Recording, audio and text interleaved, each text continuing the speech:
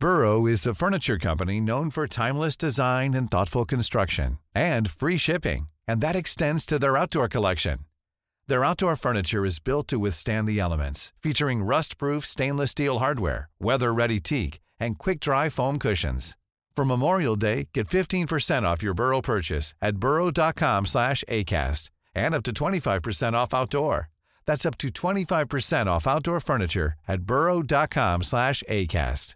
Hey, it's Paige DeSorbo from Giggly Squad. High quality fashion without the price tag. Say hello to Quince. I'm snagging high-end essentials like cozy cashmere sweaters, sleek leather jackets, fine jewelry, and so much more. With Quince being 50 to 80% less than similar brands. And they partner with factories that prioritize safe, ethical, and responsible manufacturing. I love that. Luxury quality within reach. Go to quince.com/style to get free shipping and 365-day returns on your next order. Quince.com/style. Good morning, good afternoon, good evening, wherever you are in the world, and welcome back on the show. We have a sit down with Moto2 ace Jake Dixon, and yes, as you can imagine, absolute carnage ensues. We also pick up on the recent Ana Carrasco, Alvaro Bautista controversy. Rossi's back on two wheels in the news as well. We've got more launches and more news out of those launches, although they are just livery launches, so nothing really juicy coming out of them. But it does mean we are getting closer and closer to the 2023 season properly kicking off. The recording date is Wednesday, the 1st of February. My name is Harry Benjamin. Joining me, as always, is Crash MotoGP editor Pete McLaren and former Grand Prix rider and British champion Keith Hewin. But before anything, we thought we would dive straight in with Jake Dixon. We caught up with him last week. Well, Jake, welcome to the Crash MotoGP podcast. What a pleasure it is to have you on. How is the off-season going at the moment? It looks like you're busy on your Instagram, hiking up hills and running after dogs. Yeah, no, it's good. Just out here in Spain, we do it every year. Out here for 4 weeks. So, yeah, it's been going good. Actually, today was not so good. But anyway, I put it this way. I had a long time rebuilding a bike. So, yeah. You can imagine what happened. So, no, it's all good. You live to tell the tale. Exactly, mate. Exactly.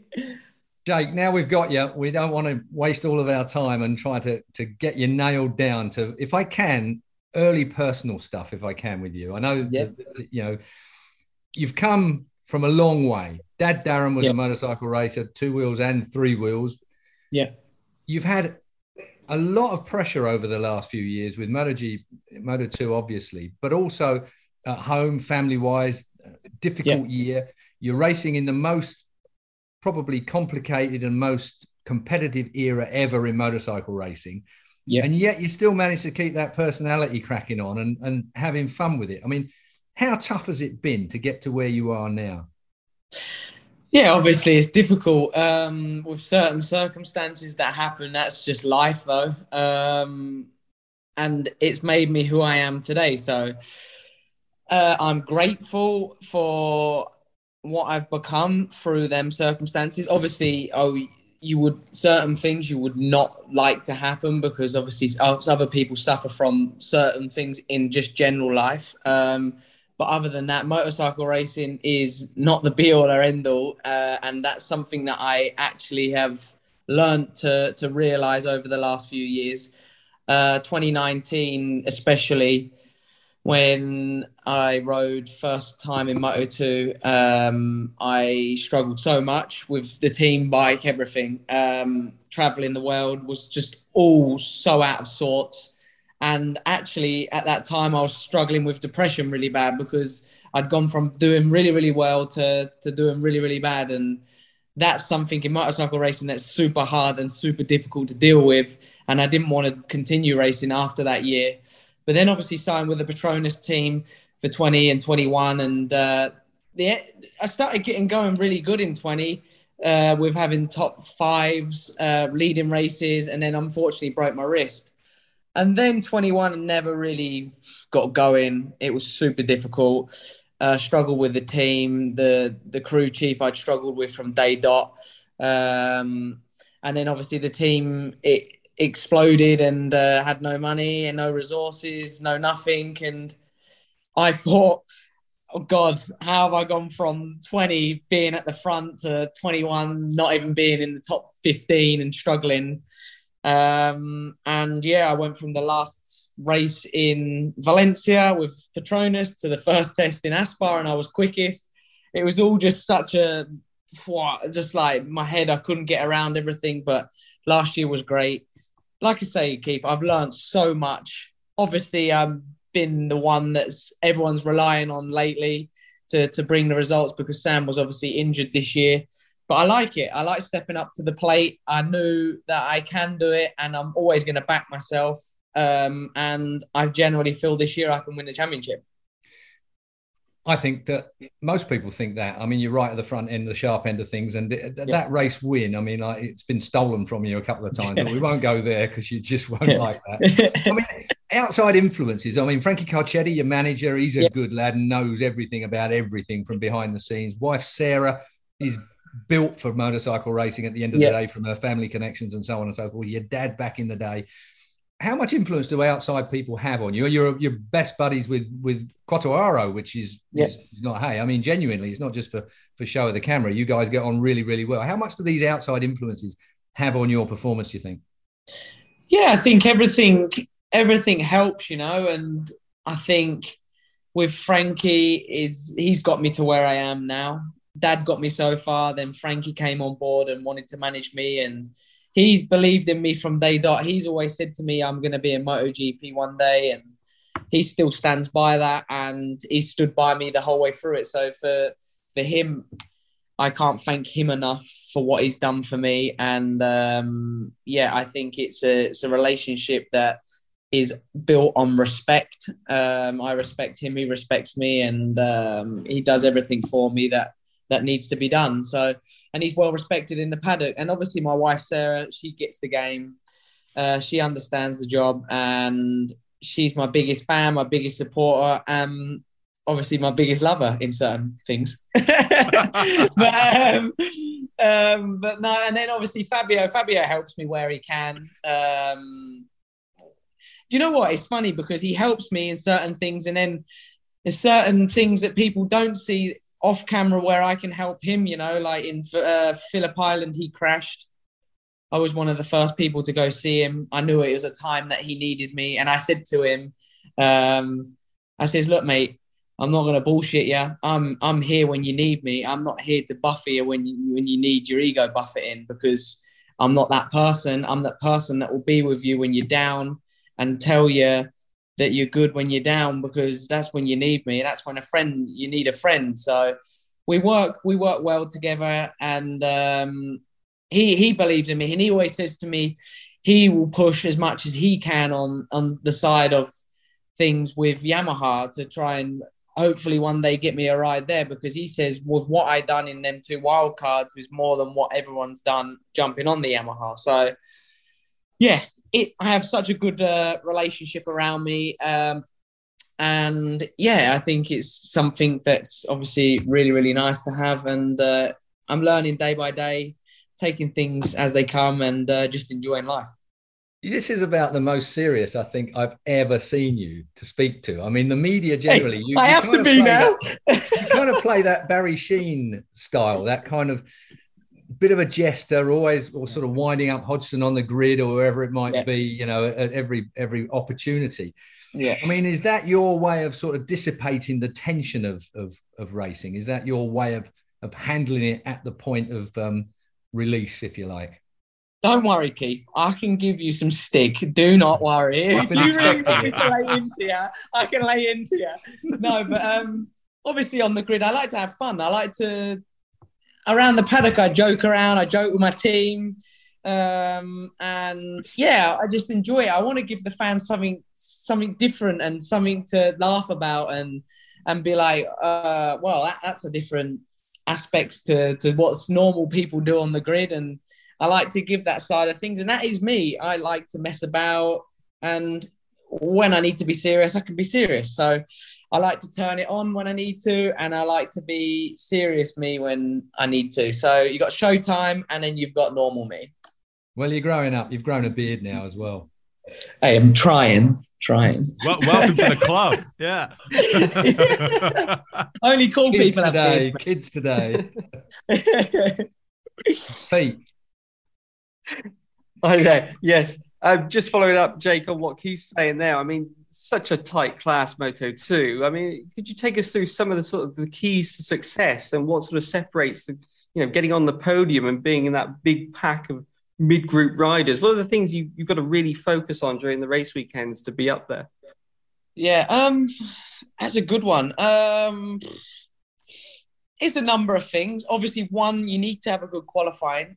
Even though I say that, in Phillip Island, I started 14th and still come through to the podium. So, yes, look, if you've got a good race pace, you're going to be there or thereabouts. And the one thing that I seem to have struggled with that I need to improve for this year is the first 6 to 7 laps of the race. I can't seem to get going in them. I don't feel comfortable at the beginning, and I don't seem to have the grip that the others seem to have around me. For whatever the reason that is, I don't know, and this is something that we need to work on throughout testing. But from that point onwards, if not the fastest guy on track, but I've given myself so much work to come back through is super difficult because everyone's so close. So to take half a second out of the best in the world is difficult, and you have to go over the limit at times. But this year, it's just been a matter of having a good bike, one, having a great team, two, and believing in what I can do and my abilities, because I've not got any faster from day one that I entered the World Championship. I've just learned to manage myself, manage my expectations, and take it lap by lap, corner by corner, and try not to rush too much. I think they're the biggest things. You mentioned the Yamaha rides earlier. I mean, one of the things that Moto2 doesn't have is traction control. Of course, you didn't have that in BSB either, but where do you stand on that? Do you think it would be a help for guys moving up to MotoGP, or would it cause sort of more problems than it might fix? Do you know what? The traction control in MotoGP is so good, you don't even know you've got traction control. That's the crazy thing about it. All you feel is you're just getting less power. So, like in World Superbikes, you can almost hear the traction cutting. On the MotoGP bike, you can never hear the traction cutting when you're even on board with them. So, it's a real tricky thing. I think it does help, but it's also you have to have the belief in the system's going to work. So, yeah, there's so many different things that from MotoGP to Moto2 are so different. But then I think Moto2 teaches you so many different things to have good throttle control, to be smooth, to pick the bike up. So there's many things that are in the same aspects of riding MotoGP bike. There's things that are correct, like exactly the same, and then things that are so different. So yeah, I enjoyed it. That is a good thing, and I feel better on more horsepower generally than I do on a Moto2 bike. But yeah, I think it will help to your answer to that when you step up. Bit of a hot topic at the moment. Doesn't directly affect you, but it's come up in all the team launches, of course, these sprint races that are coming in MotoGP. I mean, if you were to be involved in them, let's say in a few years, or what's your opinion on sprint races generally? Do you think it's a good idea? I love it. Reshuffle in the race weekend and all that as well? Yeah. I think it's great. I think it's great for the fans. It's great for everyone. It's great for sponsors. More TV time you can get. And ultimately, we go for racing, so it's more racing to do. I'm sick to death of riding around for 40 minutes in a session, setting your bike up. I'm ready to go the minute I do my lap one on FP1, I can go and race. Especially this year with the bike that they gave me, or last year, the bike they gave me was so good. I was able to roll out and be quick straight away. So as you probably seen, most of the Fridays, I was Friday man, me. I was P1 every Friday. So for me, it makes no difference. I think it would be great. I would love it because it means probably less sessions for setting up your bike and more racing. And I love racing, as all of you seen in Malaysia. I like a bit of a elbow bashing. Yeah. Oh, brilliant. Well, we've got loads of listener questions that have come in. So I've had to narrow some down. So thank you for sending them all in. My Bike Bits has asked, if you could only choose one bike for the road for all uses, what's it going to be? If I can use one bike for the road. I don't know. One bike. I'd probably have some. Yeah, I would probably have. Do you keep up with road bikes? Do you keep up with road bikes and things like that? Because I always remember most racers don't know really what's going on the road. The thing is, I haven't got a bike license, so it's super difficult. Do you know what I really like the look of? I like the look of them like Cafe Racer, sort of like, I probably would have something like a Cafe Racer, like Harley Davidson type of bike that has got flat bars and you don't ride too far. You have like a piss pot helmet on and you look cool as the rage in mine on your dad's day. Keith, that was what you used to wear as you was racing. You're that old. I still cut my hair around it.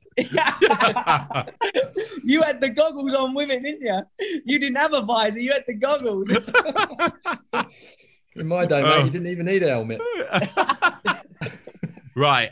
Next one. Adam Keeble says, any plans to follow in your dad's footsteps and try some sidecar racing? No. Shut that down. No, straight no. Right, good. Not. No, we like quick answers. Okay. Underrated has asked, do you think you'll have more chance of moving up to MotoGP with Gas branded machinery? Ooh. Well, for one, that's not a very underrated question. Phrase underrated. And look, I don't know. All I am thinking of right this second is my dreams and ambitions to be world champion this year. And if I do that, it'll open up many doors, not just one door. So I think I'll just focus on myself, focus on race by race. And yeah, if I do that, I think the world's my oyster. Nice. Now, the next couple aren't actually questions, but I thought I'd put them to you. David Hall says, my little girl is a big fan, just turned 3. She stands in front of the TV or track side shouting, stay on the bike, Jake. Please, can you give her a shout out? Her name's Aurora. Aurora. Right. I'm hoping this year that I will definitely be staying on the bike and giving you something to shout about other than crashing. So, yeah, there you go, Aurora. Oh, brilliant. She'll love that. And Mark Heinrich also said, thanks, Jake, for coming to chat with the marshals at Phillip Island last year. So nice of him to do so and for us to get to know him a bit better. So very nice of you there. Now, I've got a couple of quick fire questions to sort of round things off. We obviously know you've got some pretty decent talent on a bike, but do you have any hidden talents that we might not know about? Ask Sarah. All I can say to that, Jake, is it's well hidden. That's gotta be. I've asked that question to so many people. That's the best answer. I have to say. Jake Dixon, half man, half mattress. Can we clip that up? Yeah. I actually don't have any hidden. I don't think I have any hidden talent. No, are you a good cook or a singer or or anything like that? If you ask Sarah, I don't cook. No. I don't do the washing. No, I'm useless other than just riding a motorbike. The other thing, yeah. Right. Okay. Well, in that vein, though, do you have like a go-to cheat meal if you can't be asked to keep up the diet and all that? Do you have a go-to cheat meal? Yeah, I like this place, right? It's especially here, if I'm here at the minute in Barcelona, there's a place, it's called Vegan Junk Food. And obviously being vegan, things are coming a lot better for us, but it's like the best vegan burgers, nachos, everything you can think of place. Like literally, if you're ever in Barcelona, go to a place called Vegan Junk Food. It is the absolute bomb. I'm telling you now, it will not disappoint anyone out there, anyone that listens. I should be an ambassador. For Vegan Junk Food. They should be on your bike. Jesus. Yeah, exactly. You'll see next week Vegan Junk Food on my helmet. No, honestly. Super, super nice. I love it. And it probably a burger would be my go-to that I would have. Okay, nice. And final quick fire one from me. Obviously, your career is in motorcycle racing, but if that wasn't possible, what would you have done? What would you be doing? Porn star. No, not with that hidden talent. No. No. I don't think Sarah would be too happy about that either. You wouldn't get this on BT, would you? No, definitely not. No. What would that be? I quite like car racing. I've got a car simulator at home, and I really like car racing. And probably once I've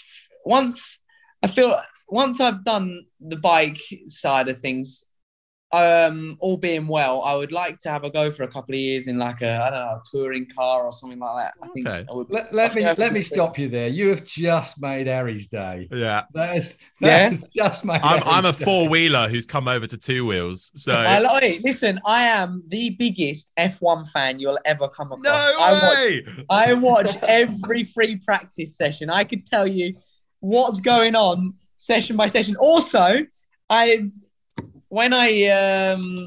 basically a couple of years ago, when I rode for Petronas wanted me to do an esports race for them on the Formula One simulator. And I was practicing. I was going down to Brackley and practicing with on the sims with George Russell. No way. I had James Val as my engineer, and I've still got his number now, and we still text, and he still helps me with certain things. Well, he's just become the boss of Williams, so you might be in luck in a couple of years' time. Yeah. He's the team principal now. So bloody hell. Yeah. Bloody hell. Keep his number. Yeah. I'm like Williams, mate. Dixon to Williams. You heard it here first. Exactly. Well, look, Jake, it's always a pleasure to hear what you have to say. We're really looking forward to watching you and see how you get on this year. We're all backing you, that's for sure. Thanks to everybody who sent in questions as well. Jake, any final words? I'm literally surprised. 20 minutes blew by. We have, to be fair, we've got 4 minutes. If anybody else has a final question they want to throw in, we have 4 minutes. Keith always likes to talk, so final question. We've always got final questions. Let's look forward to 2023, shall we? I mean, last year, so many podiums, so much success. One tiny step further forward in what is the most competitive year that's likely to be. I mean, where do you see next year? Where's your first win coming? Which track? Could be the first race. Portugal, I really like it. Obviously crashed out of the lead in Portugal. No, I think if I play my cards right, if I work hard throughout every weekend, there isn't a track that I can't win at. So I believe in myself. I back myself. I believe 23 is going to be my year. And I hope for everyone that watches me, supports me, I can put on a good show. We love to hear it. We love it. Yeah. And Keith, suck it. Mate, I'll run round my garden with nothing on when you win your first race. Yes. Wait, hopefully the neighbours won't want to be seeing that, mate. That strudel up thing. I'll tell you what, in this weather, they won't be seeing it. I knew this interview would go one way, but well, didn't know it would end like that. Jake, I think we'll leave it there. Jake, thank you so much for coming on the Crash MotoGP podcast. We'll have to get you back on later on in the year. Best of luck though for the start of the season, and good luck as well. Yeah, good luck. No, pleasure, and I hope you all have a great year. And I'm sure I'll be speaking to you very soon. Cheers, Jake. All the best. I mean, Keith, it was brilliant to catch up with Jake last week, wasn't it? He's such a character. He's always on good form. He is always on good form. Although I have to say, he seemed just a little bit polite and a little bit reticent with us, which was quite interesting. I mean, he was. Those Zoom calls are always a bit. What's the word I'm looking for? Sterilised, aren't they? They're always they're a little sterile when you're sat in front of your monitor. There, it's not like having the Jack the Lad banter where you're pushing and shoving and drinking pints of beer. So he's always the funniest guy in the paddock. There's no doubt about that. You can see why he gets on so well with so many people, journalists and riders alike. In fact, I mean, it's quite interesting. The Quartararo link between Jake and himself is very close. They seem to be really good mates. And I see this week as well that Quartararo's been out with the American racing team, with another one of the Brits, of course, the Scotsman, Rory Skinner. They've been turning some laps over in California. And it's been interesting that Quartararo is out there, should we say, fraternising with them as well. John Hopkins has had another hip operation. He's been beaten to a pulp over the years. And he was in his leathers as well. So that must have been a real good fun time. Is it me, Pete, or does it seem like everyone's having really good times in their social lives nowadays? It doesn't seem quite as, what's the words I'm looking for? Quite as, I was going to say the B word, but I can't say it nowadays. So it seems quite friendly, doesn't it, nowadays? Whereas in the past, everyone was sort of on each other's back and sniping from afar. It just seems like a nicer place to be in MotoGP nowadays. And Keith doesn't like that. Well, to start with, I've had to moderate my language hugely from the 1980s. My entire thinking has gone completely. It's quite. That's another thing. That's a whole new podcast subject. That is how all of us have had to temper our thoughts, our public thoughts, and a lot of things that get the box ticked nowadays is just pushed underground a little bit. You know, it doesn't stop people thinking the way they think. They still have that, but they're not allowed to articulate that quite as loudly as they perhaps would have done in the past. And if they do, then they're cancelled forever by the woke brigade, which is a whole new fraternity for as far as I'm concerned. Obviously, I haven't joined that clan, and I'm not harping for a membership in it either. Thank you. So Oh, Pete, what do you have to say? I mean, is it this long off season though? Is that one of the reasons why things are so friendly? As Keith's saying, the riders, everyone in the paddock, they're so sick of each other after a full racing season. But then, once they're apart for a bit, they actually start to miss each other, don't they? And it has been a long time, start of November, since the MotoGP bikes were on track. So I don't know. I think people are now's about time to start again. So week to go. Well, you can see how bored they must be because they've all been running road bikes everywhere because of the testing situation, the rules regarding that. Everyone's been out on 600s or whatever it might be, turning miles. Because at the end of the day, these guys, it's not just a job; it's an absolutely fanatical, favourite hobby as well. It's something that these guys is burnt in. Not riding around on a motorbike, not going faster than the next man, whatever it might be that you're riding. They all want to be out there turning miles. And they have been this winter. So maybe the testing rules, testing ban and the like over the winter, people are finding a way around that of keeping sharp. Interesting as well, we're getting lots of stuff out from the Marquez camp. Marquez, how much training he puts in. We all know these guys train, but I don't think anybody realises just how hard they train, how hard they work. You don't see that very often. Back in the day, the Kevin Schwantzes of the world that never did anything except they were bike fit. They were always on a bike. They don't get that opportunity anymore. There's not them hundreds and hundreds of miles of testing like there used to be. So bike fit is something that you've got to try and replicate in a gym if you can. Mick Doohan was the maniac when it came to being fit. I mean, he was just ridiculously fit. Even after he busted his leg so badly, Mick still trained like mad. That's more modern day. And when you see what Marquez is going through at the moment to try and get himself to peak fitness, because he ain't getting any younger now, Marquez, Have you seen that scar as well? Like, it's on his arm. It's just, I mean, obviously we know the veracity of it, but every time you see it, you just go, God, the work that went on there. And then to still drive a motorbike at the speeds he was doing, even when it wasn't fixed, you just go, you're on another planet, mate, aren't you? Look at you. Look at that scar. Look at that scar. Scar worshipping. Scar worshipping. Harry Benjamin. Yeah, exactly. Anyway, well, there's clearly everyone's having a good time off the track for now. We'll see if that friendly behaviour continues on the track when we get there. But there's already been a bit of a bust up in the world of superbike racing, I suppose we can say. And if you haven't seen this, well, it involves Ana Carrasco and Alvaro Bautista, a testing session going on, which contained both. And I've got the tweet here. I might just read it out so it gives people a bit of context. And this was apparently this is what Ana Carrasco tweeted, right? Taking part in the same testing session as Alvaro Bautista, and this was from Bautista. In the early afternoon, the Spaniard had a moment of shock in the first corner. He said, I had Ana Carrasco about half a straight length in front of me, but in the braking zone, I got closer to her much too quickly. I had to right the bike, came onto the dirty outside of the corner, and the front wheel slipped off. Nothing happened. Ana should ride with the amateurs. At the moment, she is way too slow to ride with the Superbike and the Supersport guys. It's not very safe. And Ana then responds to that, said, you say amateur because I'm a woman, world champion. I saw your board at the finish line and I knew you were coming between T1 and T2. I got inside. I turned to see when you were passing and I saw you falling. So don't count. I'm not sure what that word is, but I probably can't read it out. So that's lost in translation, that one. So, I mean, what do we make of that? Obviously, Ana Carrasco is the 2018 world champion of SSP 300. So... Well, no, it's quite easy to answer, really. There's a disparity in motorbikes out there. Forget about the amateur or the disparity in talent. Alvaro Bautista is a MotoGP rider at the end of the day, and a good one. And he's been through the ranks. He's approaching a slower motorbike. He ought to know bloody better to start with.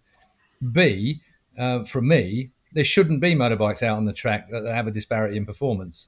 Forget about the riders. It's a bit like, I mean, Alvaro's speaking as if it's a track day where you have a fast group, slow group, and an intermediate group. That ain't the case. It's a test. Everyone's out there testing. You come across people that aren't as fast as you, talent-wise, and are on motorbikes that aren't as fast as your motorbike. And it sounds to me like Alvaro got himself tangled up.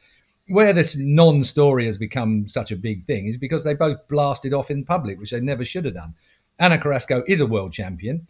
You can argue that the Supersport 300 class is not quite, should we say, MotoGP standard, World Superbike standard, but it is a world championship that a woman won for the first time ever.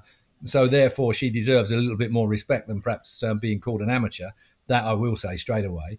I think it's a 70-30 thing, isn't it? Alvaro, 70% in the wrong for me. He's approaching a slower bike. He already said that it was half a straight in front of him. He could see it. He knows what the rate of close is. She may have not been on the right part of the track. She might have been sort of going out on an out lap, perhaps, or intending on coming in on the in lap. It's a test at the end of the day. It's not a race. So you can't criticise people in a test. It's as much your responsibility to see what's going on around you as it is theirs.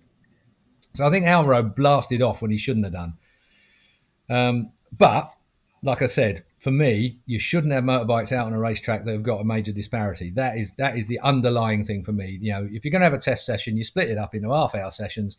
Fast bikes are out there, as in big bikes, World Superbikes. Anything under that goes out in another session. Sorts it all out. Shouldn't be put at risk like that. But Alvaro should have kept his mouth shut. And like I say, for me, 70% his fault, 30% hers. I think that's exactly it, Keith, isn't it? That imagine if it was MotoGP bikes testing with Moto2 or Moto3 on at the same time. You're going to get incidents like this, aren't you? It's going to happen at some stage. And I'm guessing with Anna's bike, it wouldn't have been on full slick tyres and everything because of the testing rules and everything else. So it would have been a super sport bike and then sort of a road sort of production type thing, as Keith was mentioning, the MotoGP guys train with because of the testing rules. They're not allowed to test, obviously, with MotoGP bikes. They're not even allowed to test with souped up super bikes, if you like. Quartararo got in trouble a few years ago. He tested an R1 that they decided was a bit too heavily modified.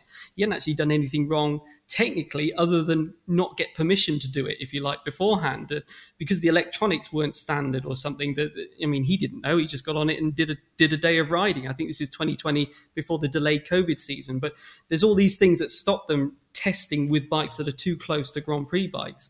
But I think, Jerez, narrow track, not easy to pass anyway. And then you put people out there. I don't know what the lap time difference would have been, 10 seconds a lap. I mean, that's an age, isn't it, between different bikes. So you're going to get incidents like this eventually. But as you say, then you start firing off tweets, and it sort of went beyond that, didn't it? It went. Tom Sykes and Scott Redding have now also sort of got involved as well. So this one moment has sort of blown up. Well, inflammatory is always the problem, isn't it? I mean, I don't speak Spanish or any other language, only Essex, to be honest. Essex and foul. And even that's a bit... my languages. But the problem is that quite often with these things that are sent out in maybe Spanish or any other language, sometimes the interpretation is slightly different. There are certain words I know in English that if you said them in another language, they would be insulting, whereas here it's almost, a matey banter. So there are some things that can be misconstrued with that. But as I said before, Alvaro Bautista is a full-time top-line professional, and he should have known better. And it also gets everybody on board, everybody shouting and screaming from the rooftops about misogyny, which is something that, I don't see such a lot of what people say there is in the paddock regarding any misogyny towards girls, women, and being, as I've said many, many times, I must bore you with it, the dad of four girls. I am, always constantly monitoring that kind of thing. If anybody, whatever anybody says, I'm alert to it. And all it does is gives a platform for everybody to say, well, he said it because she's a girl and all the rest of it. Anna's had a hard time to get to where she is. There is no doubt about that. She's probably had to work twice as hard in her head to overcome the kind of bias that there is out there. I don't think it's prevalent. Some people say that the paddock is a misogynistic kind of place and breeds it, but I don't believe that. I don't see that on a day-to-day basis. But then you get something like this that really kind of underlines that whole political narrative again, doesn't it? And I think that really, Bautista's responsibility was not to promote that side of things. It looks bad. And I think that he would have done well to have just sort of thought about that before he opened his gob, let alone put it out on social media. Not a good idea, Alvaro. No, and everyone on Twitter sort of picked that up as well. Someone said, I don't know what will have happened here, but if the Supersports share the track, as you were saying, with Superbikes, these things can happen, because among the Supersport, Ana Carrasco had rolled in a 148. David Munoz was in the 147s. Somebody else was in the 146s. So I think it was just a bit of a disaster waiting to happen, really. And but then the backlash on top of that, the social media aggravation, it highlights the kind of world we're living in now, where, as you said right at the start of the show, Keith, like these things, you've got to kind of temper what you say. You've got to be so careful when you put a tweet out. It's the modern world. It's the modern world. I'm 66 years old. I have got to work within that modern world under the modern world rules. The fact of the matter is that you've still got to put your point across. You've still got to, don't sit on a fence. Still put your point across, but you've got to use language that is in the modern times. You can get sail close to the wind. I think I probably do quite often. The point being is that without sort of homogenizing your opinions or your personality. And that's the trick. You imagine what it's like. Well, what am I saying? You imagine what it's like. Harry, you're a broadcaster. You know exactly what it's like. When you are verbalizing everything, Pete writes stuff down. He gets a second chance just to read it through before he presses the ping button. Whereas when we're in commentary or worse still, you can see us, it comes out your mouth and you think, oh, shit, have I got that close to it? Yeah. Jeremy Clarkson. Yeah, there you go. Jeremy Clarkson. Did you watch that thing about Clarkson the other night? I had to watch it just to see how they stitched him up. No, I didn't. Well, there was a whole program on his gaffes and bits and pieces. Right. It was a typical fluffy thing in the end. It wasn't really anything that was hard hitting. But the fact is, the bloke is an old knob. You just can't, stand there in your tweed jacket and say some of the things you say. He gets away with it, but does he get away with it? Anybody under 30 will think, oh, God's sake, have we got to put up with these blokes? When's he going to die? It's kind of... It is. The kids that are coming through school now, this is a rant of mine again, isn't it? I always get on that soapbox. But the kids, my kids, your kids, Harry, eventually will be the leaders of the country. How they are coming up. They are tomorrow's leaders, policy makers, thinkers, teachers. They are going to be the ones that are ruling the country, the world. So we got to start taking a bit of notice. look over our shoulders a bit. Yeah. Wise words from Mr. Hewen. Just returning to the Bautista thing. I haven't seen the tweet, whether it was in Spanish or whatever else. I think the question you also got to ask yourself is, would he have said exactly the same thing to a male rider? Absolutely. And, we can all think of plenty of examples where a MotoGP rider has come upon a slower rider, something's happened, and they've gone off the track, and that's a MotoGP rider against another MotoGP rider. So whoever this was that Bautista tripped over on track, I think the chances are he would have had a bit of a moan at them, because that's what riders do. It's never their fault. I don't know if you've ever seen. I did. I put an interview with Hervé Poncherel up about talking about Iker Lecuona, and it's actually in the story, but it was part of the interview as well. He was just sort of saying how generally riders, they fall off and they say we did exactly the same as the lap before, and it's never their fault. But it's kind of like that in this situation, isn't it? He's probably a bit embarrassed as well that he has run off the track and fallen over when, as Keith says, he didn't need to. He should have avoided it. But that's what happens. A rider falls off and they let rip on social media, don't they? And would he have done anything different if it had been a male rider? I don't know, because I don't know what he said. But there we are. I think that's also worth thinking about. Totally. I think Alvaro would have said it whether it was a male rider or a female rider. I actually don't think there was any misogyny in there at all. I think he would have blasted off. I mean, look at the time he had to go at Johnny Ray. If it had been Munoz who was doing similar times to Anna, he'd have got the same broadside. It just wouldn't have got blown up quite so big in social media because of it. But like I said right at the beginning of this, it's something and nothing. He should have been paying more attention. If she was a slower rider, he knew there was a slower rider in front. Yeah. You ram someone up the back or nearly ram someone up the back, it's your fault really, isn't it? Exactly. That's what the insurance will say. Well, before we move on, at least it's the end of January now, so we're into February. Things starting to look a little bit better. But how do you fancy having some more things to look forward to in 2023 and planning your escape with Brittany Ferries? Whether you're a seasoned traveller or want to experience places like France and Spain for the first time, Brittany Ferries is the way forward, with space to relax and unwind in comfort, vibrant and historical cities, breathtaking countryside, beautiful beaches, and so much more are all waiting for you. And there is even more of a reason to get booking straight away, as Brittany Ferries have a limited time offer. You can book a flexi ticket for the same price as a standard ticket, amendable until up to 4 hours before your outward sailing. And with a low deposit, their flexi ticket means you can book with confidence, with the added security that your plans can change as and when you need them to. The offer ends on the 28th of February 2023. And for more information, simply head to brittanyferries.com/bikers. So what are you waiting for? Book today and experience a richer way to travel with Brittany Ferries. And thank you very much to them for letting us do our podcasting. Now, Ana Carrasco, done. Finished that chat, even though we managed to make that last for quite a while, even though we're all saying it's just something out of nothing, really, isn't it? And then let's move on, because it's been a busy-ish week. We've had some more launches, although much like when the last one we did, what was Yamaha, it's a bit more of a livery launch. But there's some news coming out of that. KTM has said Dani Pedrosa is going to do a wildcard appearance this year, but we've also got a bit of chat about the Aprilia situation, haven't we, Keith, for 2023 and what they're facing this year. Yeah, I mean, it was a crash article that Pete wrote that he couldn't remember he wrote when we spoke to him before. It was quite funny.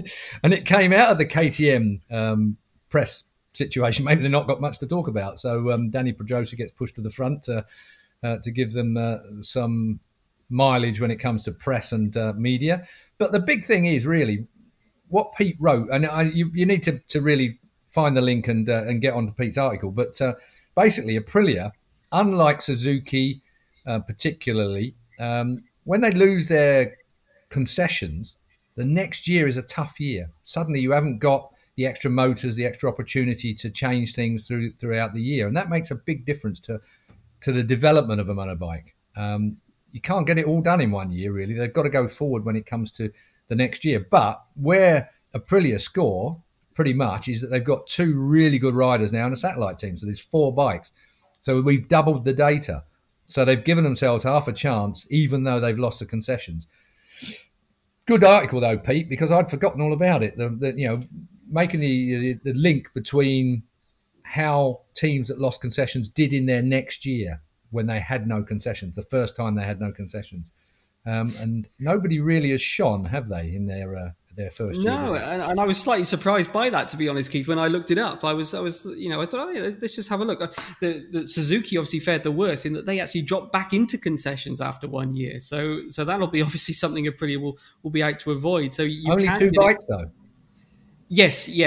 As you say, Keith, the big difference here with Aprilia is that they're doubling the number of bikes. With the other two teams, they were keeping the same numbers. So Suzuki 2.2 and KTM 4.4. So that didn't really change for them. So it'll be interesting to see what impact that extra data has compared to the others that have done it. But the big thing, as Keith says, engine changes. You've got to get the engine right. There's only going to be 2 tests, basically, with your race riders. Only 5 days. Sepang 3, Portimao only 2. So you've got 5 days with your race riders before you seal your engine for the entire year.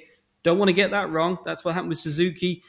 They were stuck with it the whole year, couldn't even get one podium that year. So that's why they dropped back into concessions. The other thing is you lose testing with your race riders. And that's the big thing. You were talking about KTM, the launch, and Dani Pedrosa. That's the big thing that they've sort of been trying to deal with, is how you shift development away from the race team on race weekends, if you like, and in private tests. The private tests are now gone. So it's got to be done by your test team. And in a really good, the parts have to be really closely targeted. You know what they're going to do. You're pretty 99% confident they're going to work before you dare give them to the team. And they gave Brad Binder a chassis at Valencia, and that was it, one for the year, and it worked. They were sure it was going to work, and it did offer improvements. Now, Pit Beirer was saying in previous years they'd done 6 or 7 chassis during a season, so that just shows how things change. Obviously, the nearer you get to the top, smaller little gaps, the harder it is. But that's that transition that KTM are trying to make this year. As they try and move from race winners. They've won 7 races, but they haven't fought for the championship yet, and that's the next step they need to take. The other thing is, of course, we've spoken about it quite a lot. We've got sprint races on Saturday now, so basically you've got 2 different setups. You've got one that can use all of the tyre on a Saturday, and another bike that might be set up slightly different to give you a tyre that's going to last you to the end of things. And we've got tyre monitors this year that are absolutely going to be accurate. So therefore, you're not going to have that opportunity to perhaps duck below the minimum tyre pressure. There was a fair amount of flexibility in how that's been run up to now. So there are a lot of things that are changing this year that are going to make a massive difference and a massive workload. To have a sprint race on a Saturday with a motorbike that can be set completely differently to the one on a Sunday, depending on tyre usage and the like. Obviously, we've had some races in the past where it's been a line astern affair while they all keep their tyres in for the last few laps of the race. We'll have none of that on a Saturday anymore. So it's going to be a bloody tough year for technicians this year.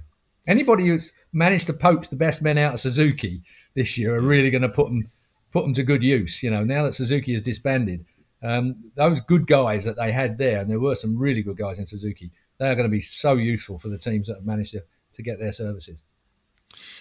Jack Miller was actually saying about the sprints. He said, "Look, some people are going to prefer them to the Sunday races, aren't they? That's going to be the race that we remember." Now, I asked Pit Beirer, as I've mentioned on here loads of times, but what about the fact that it's not a real Grand Prix win, the Saturday? And he said, "That's fine with me. I think So again, he's another one that everyone I've asked disagrees with me, but anyway, he's fine with it. That the Sunday is the main win, and that's it.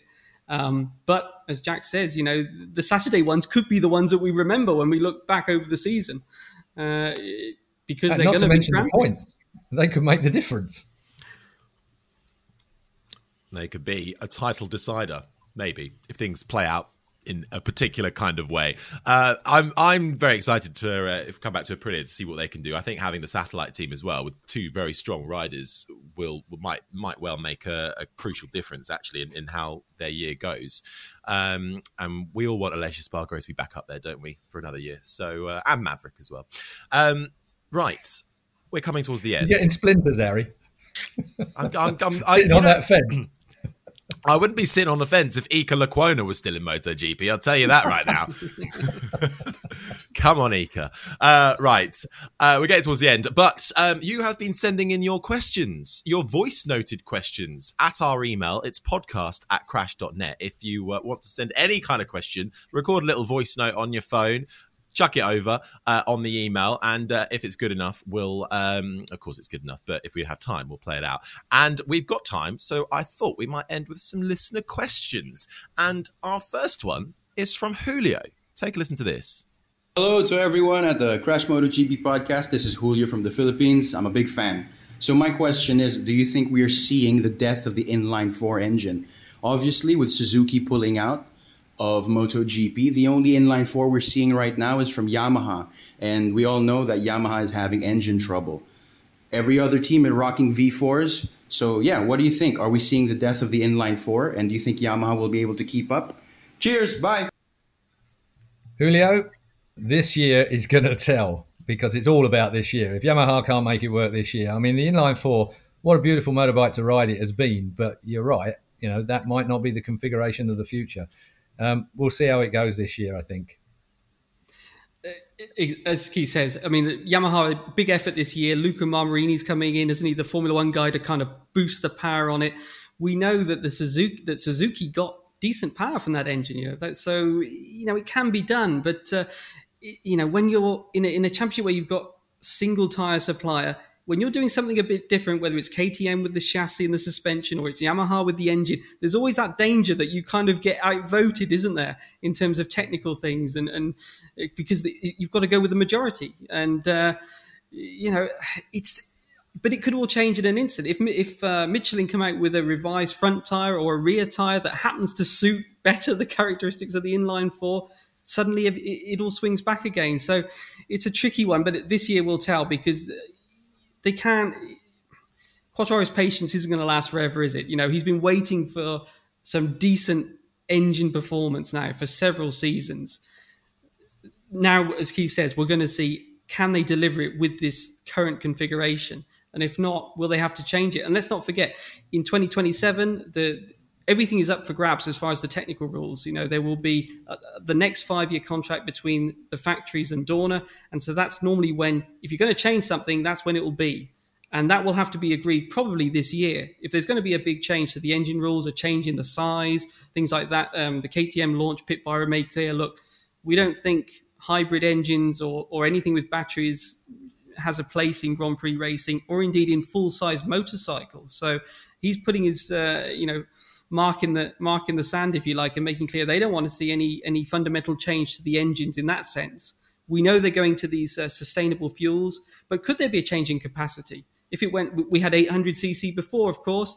If something like that changed, might that then give Yamaha and the inline four, just give them a chance to gain more? Who knows? But I mean, that engine has done what, I don't know. I think it's too early to write it off, but I think it's always a temptation when you've got something different and you're looking over at the other manufacturers on their V4s. It's a tough one for the riders if they're seeing these bikes go by them on the straight. So big year for the inline four, I think, is exactly as Keith says. Big year. Yeah, but again, with Julio, sorry Harry to get back across you there. I mean, Julio's point, it's all very well saying, well, we're going to see the last of the inline fours, or are we going to see the last of Yamaha in MotoGP? Stretch it one bit further. Suzuki dropped the ball, straight away. They're manufacturing, they're looking towards electric bikes and so on and so forth. You don't know what's going to happen politically within the board at Yamaha. Maybe they'll have a massive change. Maybe they'll think it's time to change completely. So inline four, it might even be a factory that drops out. You never know. It's volatile. There's a lot riding on it, isn't it? The big indicator on the future will be this rumoured satellite deal, won't it? Let's see if that gets done. If that gets done, I think that we can, that will ease those sort of rumours, because no factory is going to sign up to a multi-year deal with a satellite team if they are going to pull out. So, yeah, let's wait and see on that. Again, no deal done yet. There's only 2 Yamahas, as Keith says, on the grid.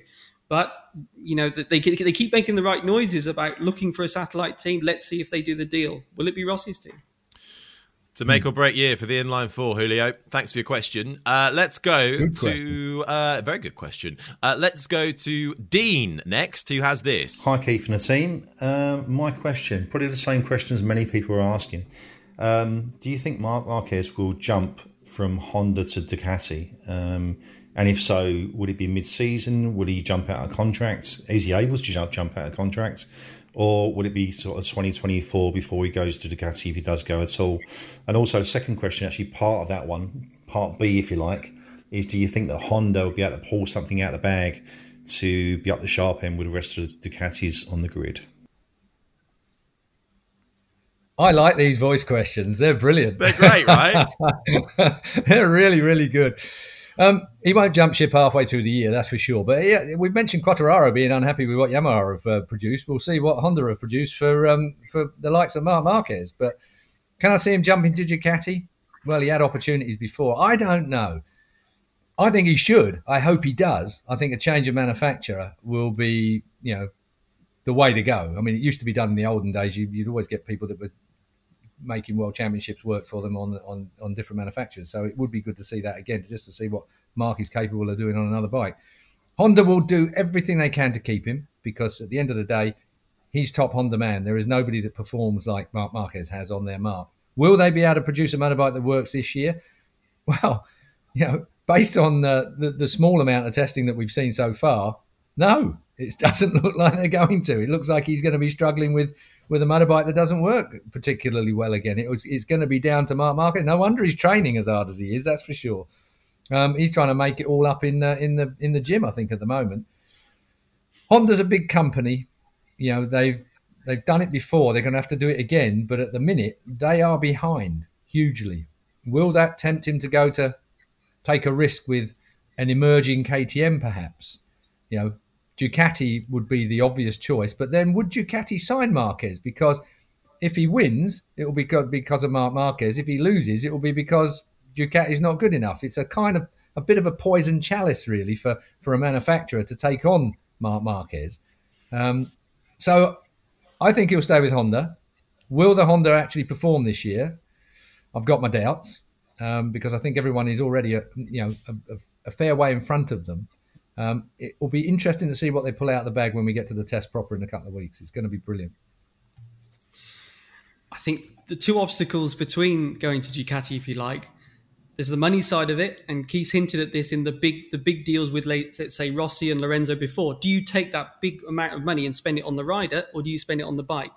And we've seen that Ducati tried it with the riders, and they didn't get the success they wanted, did they? They put the money into the bikes, signed up a load of young guys on much less money, and they get the title with Bagnaia. So I think we've seen them pick their direction in that sense. Would they go against that and switch back the other way and throw money at Marc?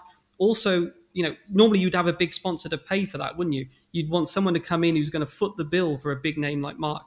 The other thing is, what about Marc's team? He's been with all that crew, just like Rossi and his crew, wasn't it? Are Honda going to let him take that crew away? Will Ducati want them? They would then have to make all of their own crew redundant, if you like, to accommodate Marc. And then if Marc leaves, of course, it's a bit like with Rossi when he changed teams. You lose not only the rider, you lose your whole team. And I don't think Ducati would be prepared to do that. So Marc would have to go it alone almost.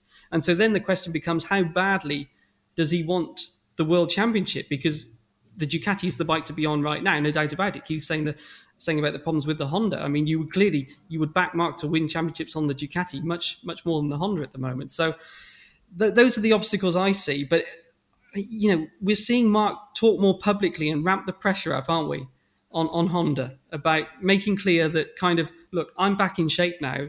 Now it's about the bike.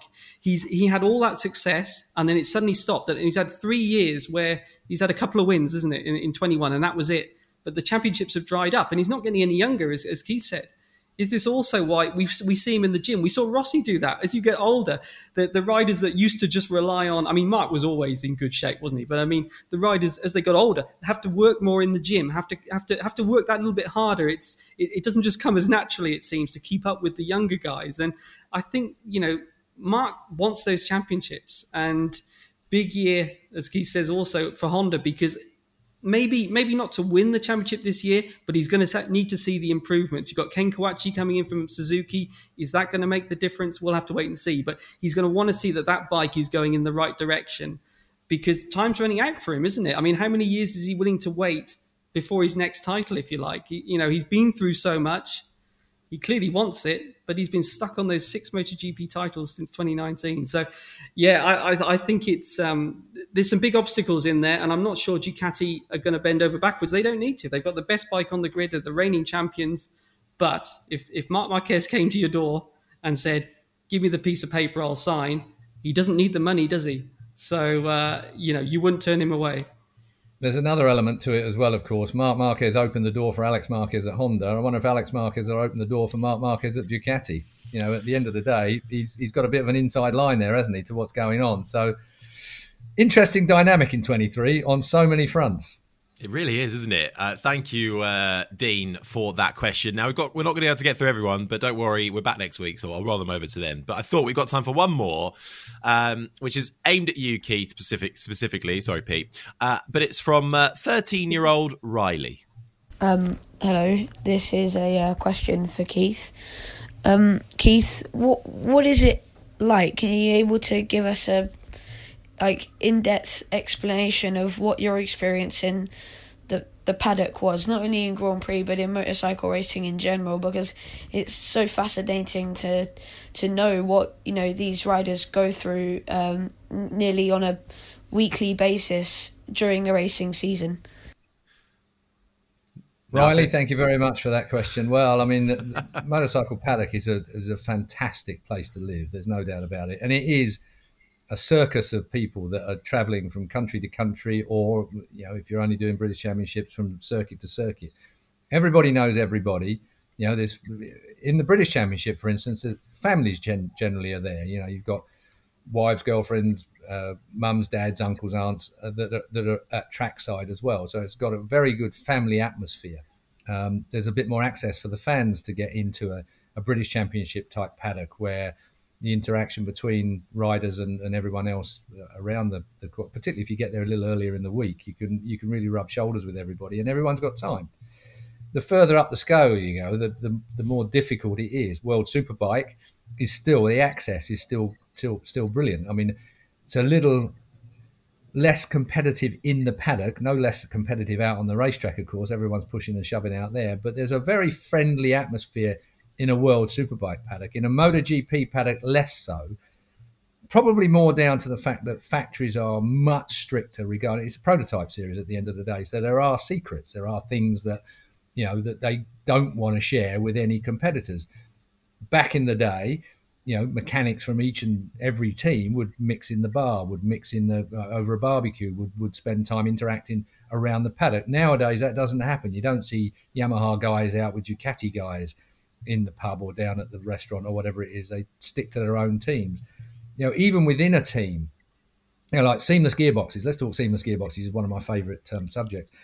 No one outside of the seamless gearbox guy sees the seamless gearbox, pretty much. I mean, I always remember asking Cal Crutchlow, have you ever seen one? He said, no, it comes in a box, it gets loaded into the bike, and the old one gets taken out and put in a box and shipped off again from Honda, and you never get to see it. So he'd never seen one at that point. I don't know whether it's got any more relaxed in the last year or two since I've not been around in the paddock, but it is a much, even down to getting in and out of a paddock. You pass, you can't walk in and the gate man wave your pass at him and wander through and then pass it back through the fence for your mate to come through like you used to. Nowadays, the pass only works, it beeps you in, it beeps you out, and if you've made the mistake of making a mistake, then you lose your pass and you have to pay a fine. So it's a lot harsher. It's not Formula One, by the way. We've not got to the point where, your pass only gets you into a certain zone in the paddock. Formula One, I mean, if you're a broadcaster, my broadcast pass would get me anywhere I wanted to go in a motorbike paddock. But in a Formula One paddock, your broadcast pass, depending on what one it is, of course, and there's several variations of it, will only get you in the telly compound. So you'll see less than the fans on the side of the track, pretty much. You've got a working pass to get you in just a fenced area where you work. It's similar in MotoGP in that your passes have certain colours attached to them. If you've got a media pass, an orange pass, for instance, you can get in the media centre and anywhere behind the pits and at certain times in front of the pits. But it's broken down into a timing thing. If you've got a blue pass, it gets you in other place. You've got a red pass, you can get out on the grid.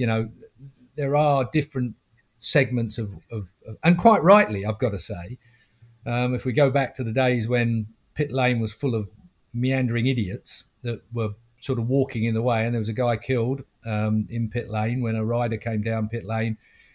The rider hit his head on the pit wall because I don't know who it was, a photographer I think it was, that stepped backwards into the pit lane. There's so many people in pit lane that shouldn't be there in some respects, and right the way from BSB through World Superbike and MotoGP, that's been cut down quite rightly. But Riley, it's a great place to be if you're thinking about it.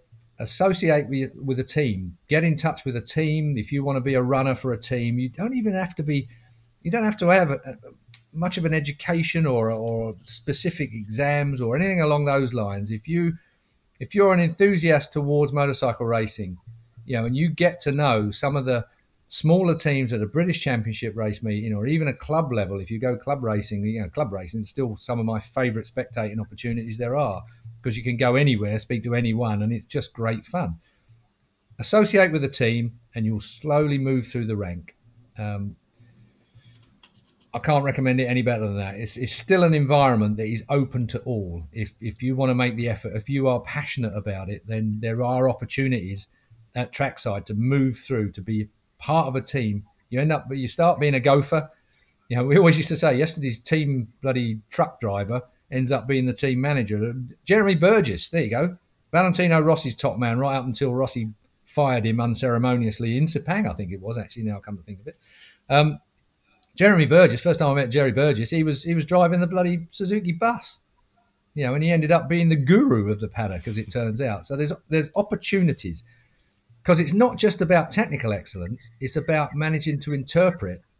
This could be. You did ask for an in-depth answer. Yeah, I was about to say you shouldn't have asked in-depth, Riley. You shouldn't have asked Keith for an in-depth answer. Well, Riley's probably the one and only person interested in this, but it's about the interaction between rider and crew chief. Crew chief's interpretation of what a rider is saying. That's a whole new podcast on its own.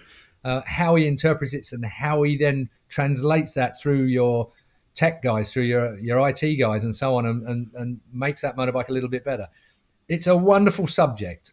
After all these years, I'm still as passionate about it now as I ever was when I was 15 when I first went. And I think that if you feel the same way, then get on board. Come and join the boys at trackside. Have a wander around, with your mum and dad, and meet the people. And you'll meet some wonderful people at all levels of the sport. Absolutely.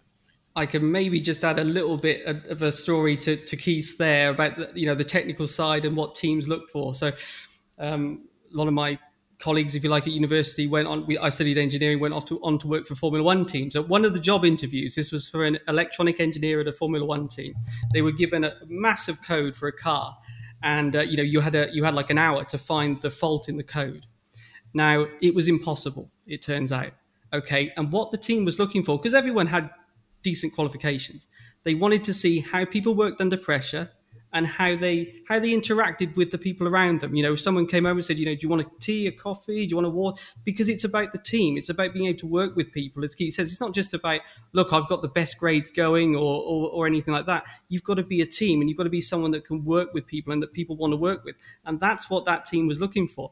They knew it was impossible to do the job they gave you, but they wanted to see how you reacted under pressure like that. Did you start throwing things around or getting angry, snapping at people, all that kind of thing? Quite an interesting one, I thought. But yeah, that was one real life job interview test that they gave at a Formula One team. So yeah, the point is, if you want to be in a team, don't think it's just about academic qualifications or things like that. It's about a lot more than that, as Keith says. And you can go in any role. You've got to be able to work with people and be a team member.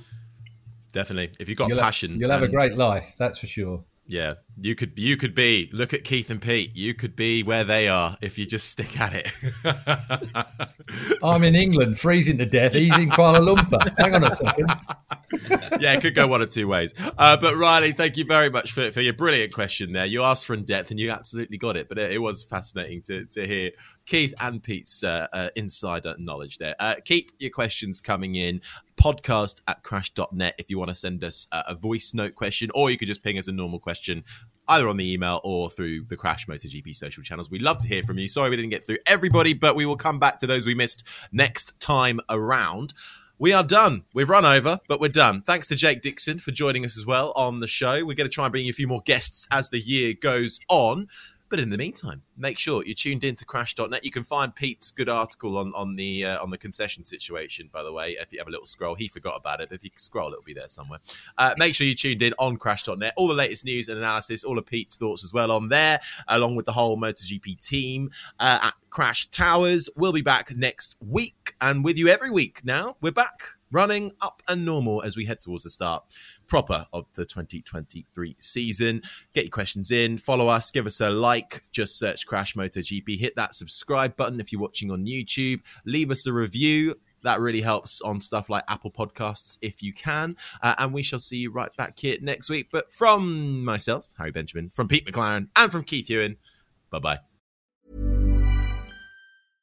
Imagine the softest sheets you've ever felt. Now imagine them getting even softer over time. That's what you'll feel with Boll & Branch's organic cotton sheets. In a recent customer survey, 96% replied that Boll & Branch sheets get softer with every wash. Start getting your best night's sleep in these sheets that get softer and softer for years to come. Try their sheets with a 30-night guarantee. Plus, get 15% off your first order at bollandbranch.com. Code BUTTERY. Exclusions apply. See site for details.